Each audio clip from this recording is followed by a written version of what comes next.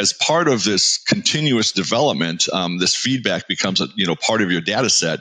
And if you have the ability to utilize that loop and revisit that loop on a continuous basis, you are that much further ahead than your competition in being able to not only address issues happening today, but also using the ability to look at foresight and anticipation of content, looking at early warning indicators and what I call the golden nuggets that exist out of all the noise of data that's being collected. And of course, you can't do that, this real-time effort to look at data and act upon it can't be done manually. You have to implement tools. And you mentioned about AI.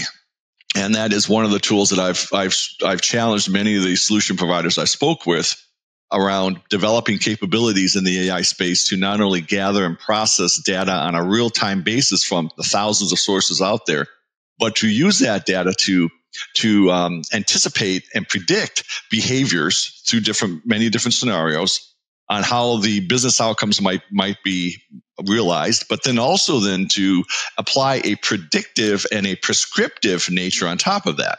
So you're actually having the software not only tell you what may happen, but maybe what you should be doing about it based upon these different scenarios that you're painting. And that's a real challenge in the AI space. And today with OpenAI and the generative AI platforms that are out there, there's a lot of the upfront stuff that's being done, but it's really this back-end futures predictive and prescriptive element that I think is really the next platform, the next era around using AI in the intelligence space.